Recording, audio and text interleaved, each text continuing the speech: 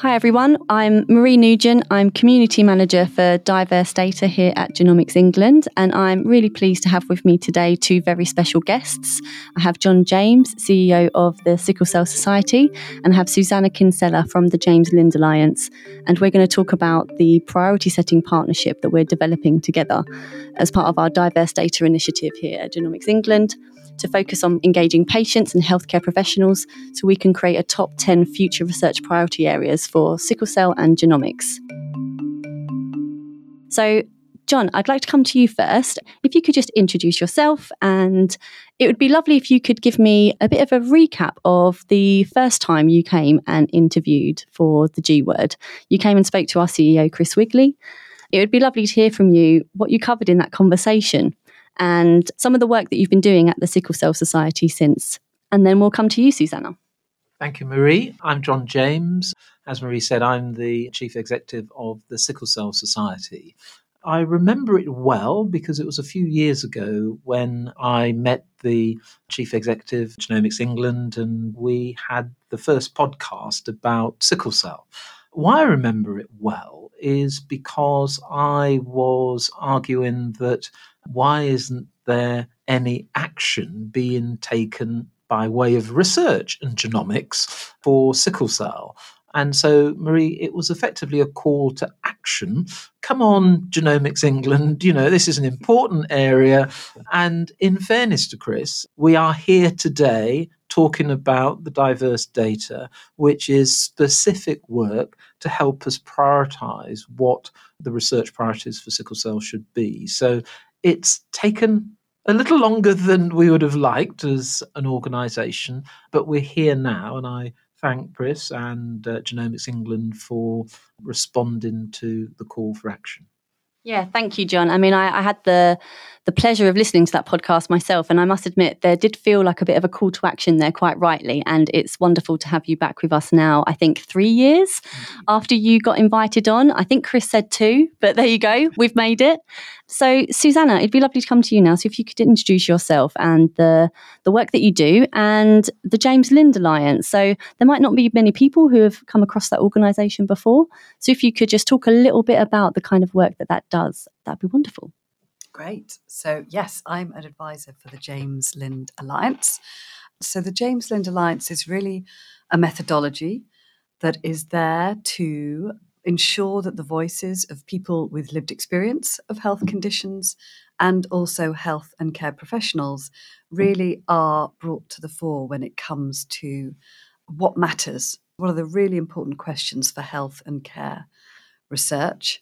So it was set up with that mantra to bring those voices to the fore rather than all research being designed and delivered and dictated by pharmaceutical companies, researchers, universities, etc., who all have, I'm sure, brilliant intentions, but they perhaps don't know what are the priorities, what are the questions that really matter to people who live with a condition and those who work with them.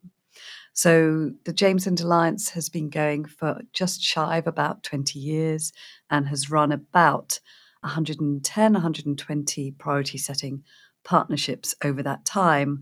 But it's worth saying that this priority setting partnership will be a first for 2 reasons. It will be the first to look at priorities for sickle cell disease, and it will be the first that is completely focused to the area of genomics. I didn't realise it was 20 years, actually, that James Lind has been around. So I was very fortunate to come across the work of the organisation in my previous role. And I was just so excited to have the opportunity to bring that opportunity into the work that we're doing here through Genomics England to look at sickle cell. 120 as well. I mean, again, it's staggering, really, the body of work there. So it's a real privilege to have you with us to facilitate us through that process, because at the end of the day, it's really focused on this sort of trust building methodology. And we recognise just how important it is, that word trust, and to take a sort of trust leading the way, I suppose, approach to this work. So on that note, John, I think there's a wonderful opportunity here for you to maybe lay out a lot of the work that has come about over the last 2 to 3 years since you last came and spoke to us here. It would be great to hear some of the work that the Sickle Cell Society has done, but maybe the work of the APPG and the report that was released. there's a lot of work now coming about as a result of that really important work. So if you could just tell us a little bit more about that, that would be fantastic. Yeah, happy to do so. So we've been on this journey at the Sickle Cell Society, and that journey is about addressing health inequalities that have affected the sickle cell population over many decades. And what I mean to be specific about health inequalities is a lack of research and funding, poor experience of people living with sickle cell for hospital services, particularly accident and emergency, premature deaths of young people living with sickle cell. And that journey took us to a point where we had a young man called Evan Nathan Smith who died at North Middlesex Hospital in really challenging circumstances. And that was a catalyst to say, we can't go on like this. Improvement needs to be made, outcomes need to improve, more research for sickle, and all these things. So what we've been able to achieve in that time is we have, for example, got NHS England to agree adult transplantations, which weren't available for adults with sickle cell who other treatments didn't work. And I say other treatments because it's back to health inequalities. Mm-hmm. Those other treatments, you can count them on one thumb or finger. Yeah. It's the standard treatment is hydroxycarbamide, which has been around for 30 years. 18 months ago, we got a new disease-modifying treatment called crizanlizumab Advakio. So the point about transplantation policy is that our position is that there needs to be a range of more options of curative options and disease-modifying treatments. And that was a success in terms of getting NHS England to fund adult transplants. And the No One's Listening report, which was the catalyst of Evan's death. Of course, people died before Evan and people have died since Evan, but it was the catalyst to say we can't go on like this. And the No One's Listening report highlights, based on evidence, this is patients, parents from across the country expressing their dissatisfaction with aspects of services. And that report has proved to be exceedingly helpful in getting NHS England, NHS Trust, the Department of Health to begin to listen. So there was no mistake in call it No One's Listening. But, the simple answer is people are beginning to listen. I'm not complacent and think that because they're listening that will result in immediate changes. But I can today say that there are plans from NHS England to look at how people can bypass A&E. The evidence shows that if you get to your specialist in time, you'll get a better outcome.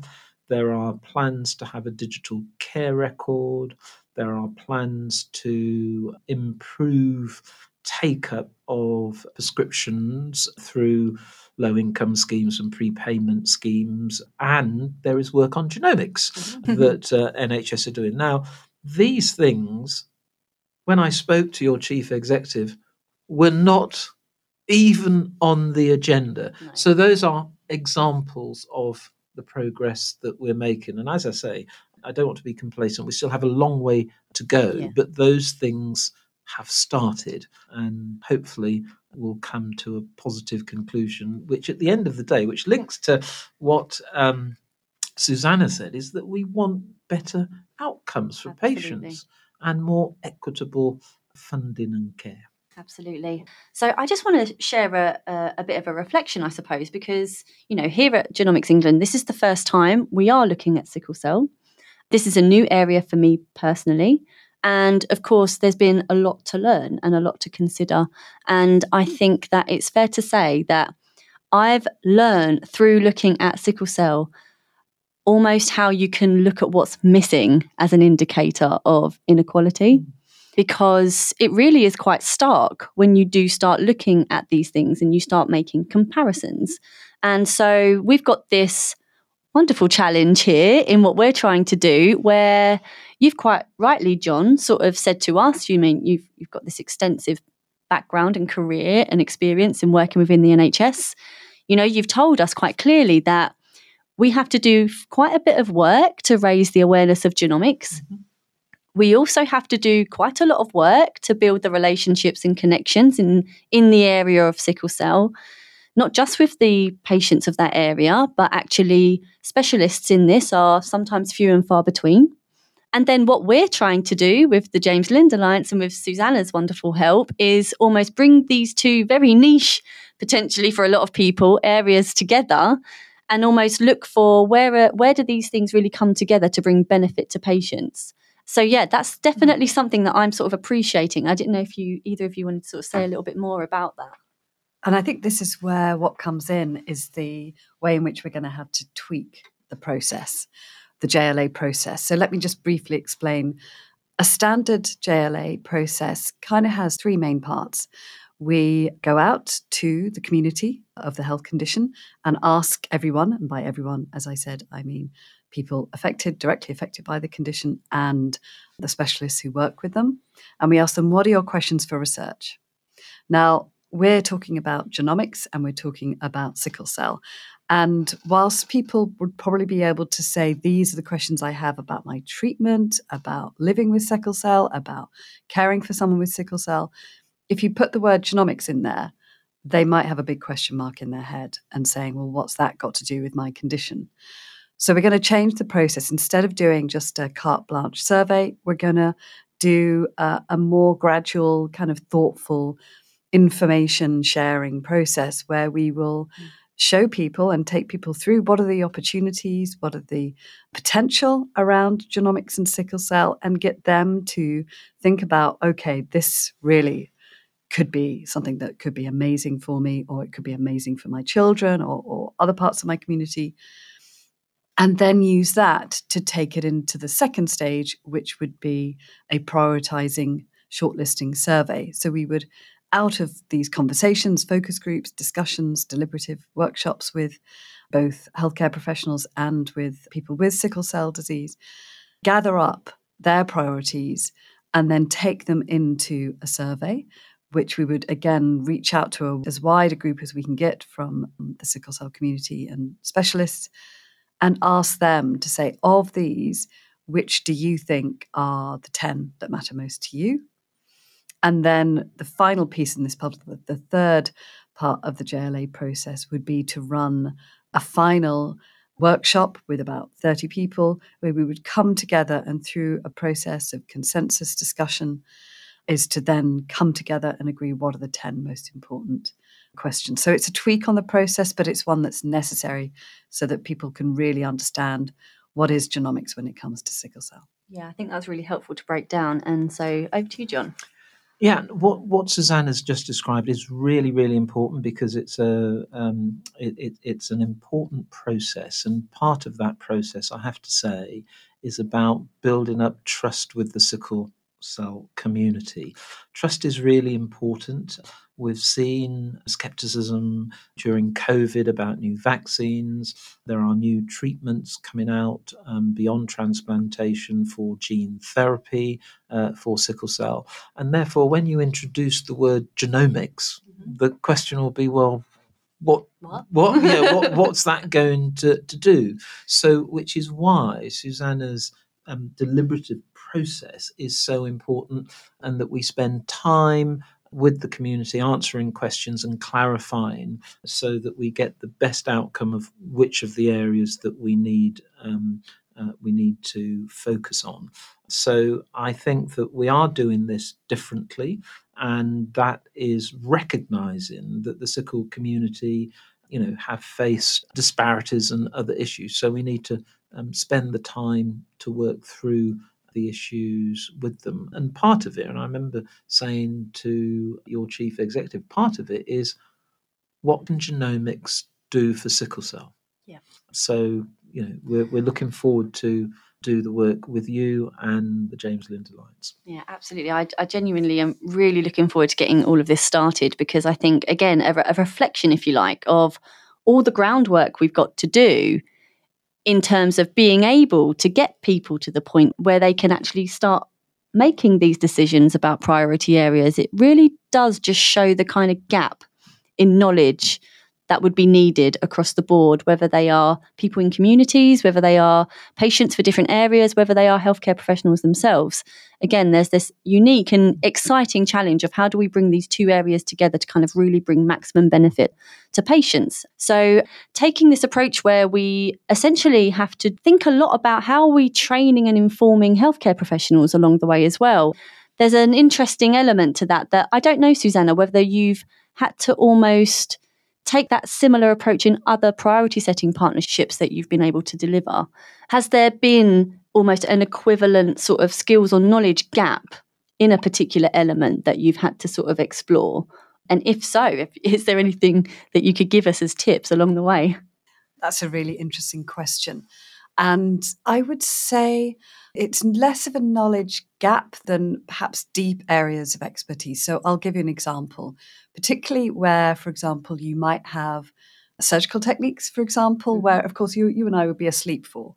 So we have no idea whether the surgeon's using X technique or Y technique and why that would matter. So yes, so sometimes, for example, the surgeon says we desperately need to do research on this particular technique, X or Y or whatever, and that would be quite lost on the individual. So in which case, we really need to express it in terms that they will understand, avoid using, crazy medical, clinical terms that would just, completely blow your mind. But it's a really important question that would really dramatically change patient outcomes if they knew, actually, we don't just go and base it on what Dr. X has said for the past 25 years. We need to base it on evidence. So I guess more around helping everyone understand particular possible interventions that need to be explored and understood. And so we do that by making sure the language is accessible, getting rid of jargon wherever we possibly can, and using any explanations that kind of examples, for example, that will help people navigate and understand the potential priority that's there. Thank you.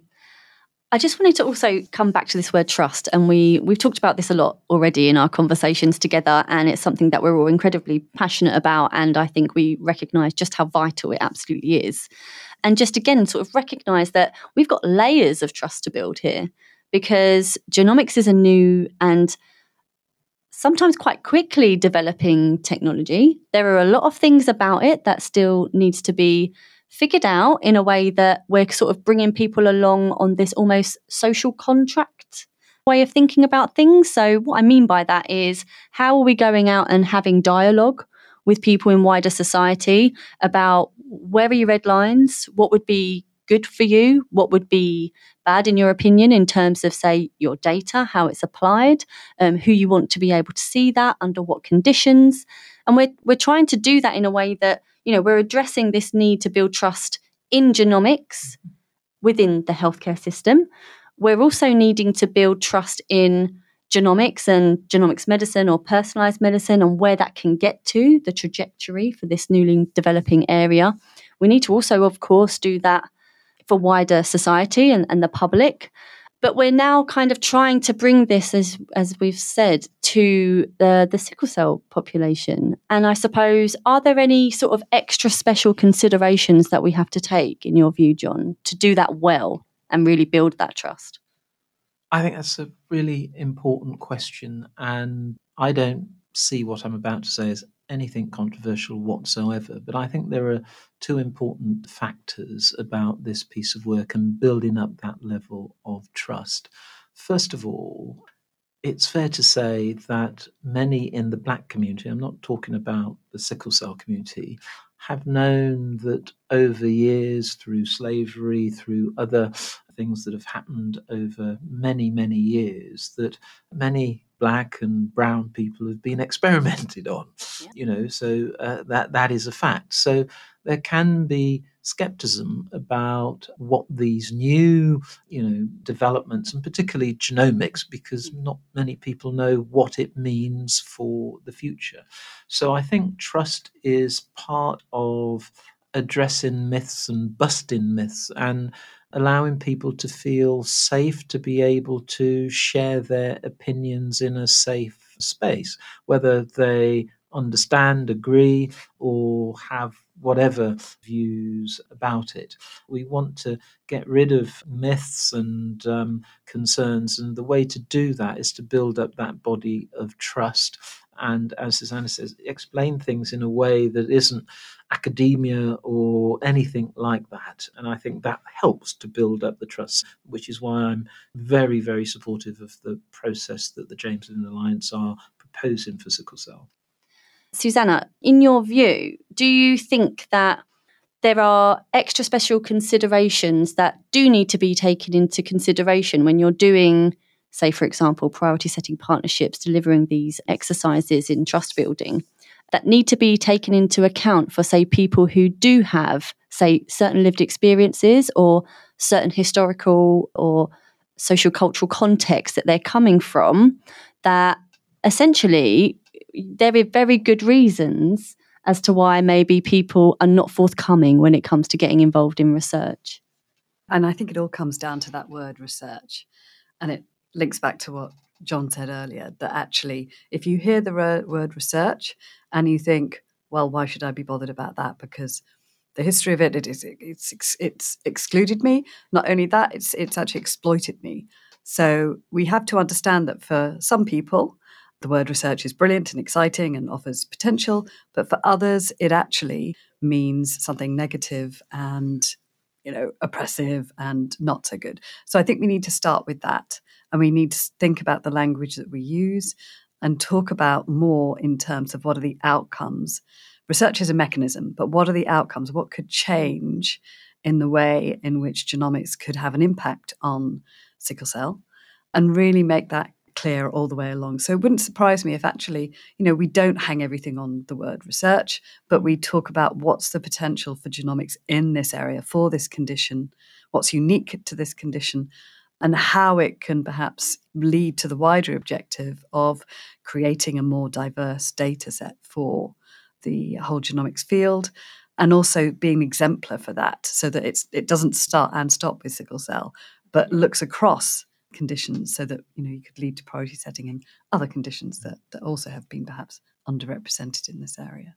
Can I just quickly add to something? And again, Suzannah makes a really important point about the connotations of the word research to different groups, and it's a really important point. And one of the contradictions in the work that we'll be doing as a collaborative is that, so first of all, there's not much choice of available treatments for sickle cell. Yeah. But what's important is that there is this feeling of, within the community, of wanting to have more choice, wanting to have a better quality of life because of the lived experience and so forth. And potentially, genomics is one of those potential solutions. So on the one hand, you have people who will be skeptical of research, but if it's presented in a research way, so we have to find ways of not making it, this isn't about researching you, or it's about trying to find the right solutions so you or your children in the future with sickle cell have a better quality of life. And I just want to add that there is this appetite from many in the community to see improvement, to see change. But to enable that, you have to follow a process that builds that trust and isn't just labelled as research, as Suzannah has said. And just to say that I think what's abundantly clear is that it doesn't just happen, does it? It won't just naturally happen as a result of doing research with good intentions. You have to be really quite proactive and intentional about building that into how you're going to go about even thinking about the research you do and want to do and why. And what are you starting with? And I just want to pick up on some of the words that we've been using here: impact and outcomes and trust. These are words that, we use really intentionally in this world of work. So I just want to bring us to the kind of impact we want to see, I suppose. So something that I really am excited by with this opportunity to work so closely with you both and go out and spend all this time and effort sort of bringing a load of different people who have various lived experience with sickle cell, whether they are people living with the condition, supporting those with the condition, whether they're healthcare professionals or provide care in some sort of way. And just having the opportunity to kind of have those interactions, I'm really looking forward to that. And it's not only a privilege for me to be able to work with people that have just got such incredible resilience and generosity, actually, when it comes to it. I'm learning so much along the way already.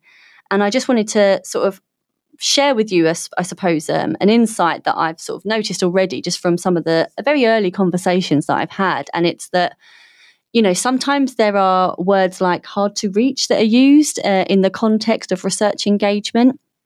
And it's abundantly clear to me that, people aren't hard to reach. They're quite easy to ignore, though. And I've had the chance to speak to, a small group of people with sickle cell. And quite rightly, Suzannah, when you were talking to John and I about, whether we could do this work together, you said to me, well, have you spoken to patients? And what do they think about doing something on genomics? And I said that actually, I'm really pleased to say that there is something about a new area that's being developed, a new technology, a new opportunity that despite all the difficulty, all the baggage that we're sort of referring to here, they are so pleased and so enthusiastic to see a new area focus on sickle cell. And they are just, again, the generosity that I'm talking about here really comes into play here, where they absolutely acknowledge that I might not be the beneficiary of the kind of research that can happen as part of this process, but I am more than willing to contribute to this if it means that future generations do not have to deal with the kind of challenging, experiences that I've had to face. So I just wondered if you wanted to sort of comment on that kind of thing as well, John. Yeah, well, that links in part to what I said before about this contradiction of the sickle community wanting to see change. But why do they want to see change? Because it has been ignored. Sickle has been completely ignored for decades and decades. And I think when you talk to individuals living with sickle cell, they want to see change. And some of them, I have to say, are very angry about why is it taken so long for either people to listen or services to improve when, and this is no criticism of my colleagues in the Cystic Fibrosis Society, but if you compare the two, there are lots and lots and lots, hundreds I'm talking about, treatments for CF. And there are 2 treatments for sickle cell, licensed treatments that, and the sickle community know that and ask the question, why? So, this is part of wanting to see change and the opportunities that Genomics England, the James and Alliance and the Sickle Cell Society, and of course healthcare professionals and people with lived experience need to do this work. And I'm pleased that, because I haven't been part of those conversations that you've had with individuals, but I'm pleased that, that's what you've picked up, which is consistent with what we know in the Sickle Cell Society. And the last thing that I would say is that your point about resilience, think about, people of a particular age, the 70s weren't that long ago, but in the 70s, doctors and nurses, and indeed parents and individuals didn't understand what the condition was. And there was no treat. 70s wasn't that long ago. No. The reason I mention that is a really big shout to the resilience that you mention of parents and individuals with sickle cell to carry on decade after decade trying to find a voice. And you'll have picked this up from some of the people that you've spoken to, but it's well known in the sickle community that individuals are known as warriors. Yes. So across the world. So that is why this resilience piece is exactly why, whether it's in the UK, the United States, Africa, the Caribbean, India, Brazil, they call themselves, and we support them in doing that, call themselves warriors, because it's part of the resilience that they've had to deal with over many, many years. So just coming back, as I say, about sort of impact and the kind of sort of impact that we want to see, I think for me, it's about, I want people to sort of be able to walk away from this process that we'll go through together to create this top 10 future research priorities, feeling that they have really contributed positively to rallying research around the areas that will bring the most benefit to patients in the future. And if I can support people to sort of connect and share their stories and, build their own knowledge and, whatever it is else that they want to get from this process, then I know I can walk away from this happy that we've kind of set a national agenda and that we can do our job to support that to continue happening. What would you really like to see come about as a result of this, John, I suppose? Well, I agree with everything you say, because what we would want to see at the end as a national patient advocacy organisation is that there is a clear agenda for change around genomics that is informed by people living with the condition.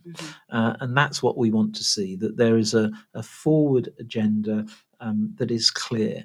But I'd also like to see, and it goes back to Suzanne's point, I'd also like to see that the processes that we've collectively used has gained the trust and the commitment and the interest and the insights of the people that we're working with. Because to get to that point of having an agenda of these are the 3, 4, 5, 6 things that we're going to focus on for genomics and sickle cell, for that to be informed by a process that have built up trust and understanding is to be welcomed.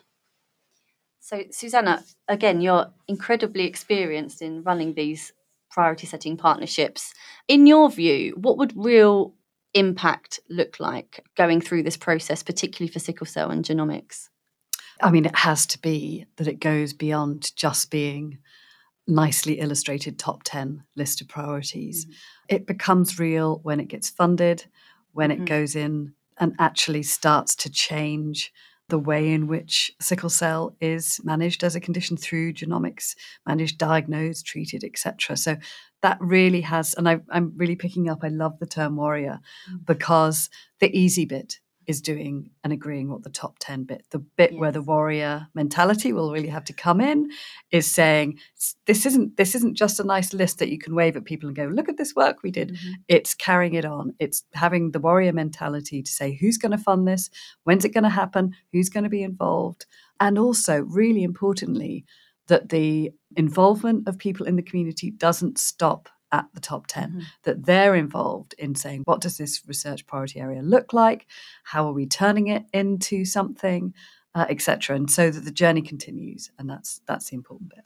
I think that's such a wonderful point to make. And just to say that I think something that's wonderful about developing partnerships is that you get held accountable by your partners and you become hopefully very good, but critical when needed friends. And I think, yes, completely agree that this will just be the starting point. And again, something else that I think we've got a wonderful opportunity to start building and shaping as we go along this priority setting partnership work is about what do we need to do in terms of how we go about supporting further research? What do we need to do differently to make sure we continue to sustain the trust and involvement of those voices in the research that can continue and be spurred from that point on? I think if we do this well, and I'm very confident that we will do this well as a partnership, that this could be a template for use for other conditions in what were previously deemed hard to reach groups, because the sickle cell community is not hard to reach in any way whatsoever. So I think that this could be a good template.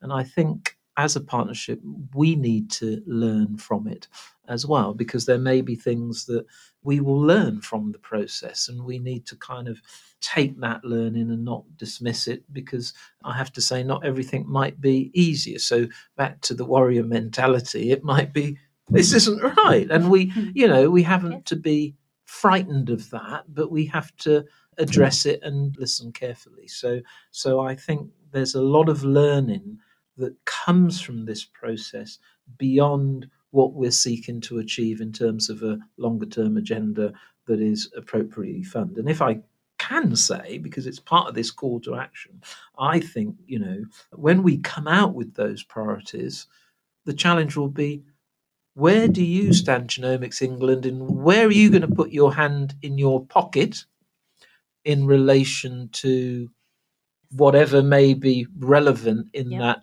menu of priorities? Yep. I completely agree. And I think what we've got here is an opportunity for absolutely to be held accountable, as I said. And, we have a role to play. We are extending, the kind of areas that we are looking at in Genomics England. And I think that this is where we can start really developing really good partnerships to ensure that we are going about that in the best way possible. And we are doing everything we can as part of this whole ecosystem that, we all need to do our bit to make sure that, proper change does come and benefits to patients really does come as a result of that. I just wanted to wrap up our podcast now because essentially we've got World Sickle Day, which is the 19th of June. And I know that the theme for this year is progress. So John, do you just want to give us a little insight into the kinds of things that are going on around sort of World Sickle Day, what people can maybe look out for, if there's anything that people can go and look for as a result of the kind of events and things that are happening around World Sickle Day this year?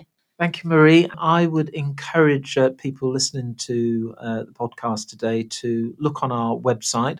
We'll be doing a range of things which under this banner of Making Progress. But those range of things will include podcasts like we're doing today, radio interviews, and general information about areas of work. And the very fact that not many people even knew that there was a World Sickle Day. So it's taken the time to amplify that there's a World Sickle Day, and this will be for people not only in the UK, across the world, but it will be trying to show those snippets of progress that we have made and we plan to make, because all those things are A, good for people who live with sickle cell, but equally importantly, it's good for people who might not have heard about sickle cell or knew anything about sickle cell. So the information will be on our website, but we'll also be using our social media platforms to promote lots of information around World Sickle Day.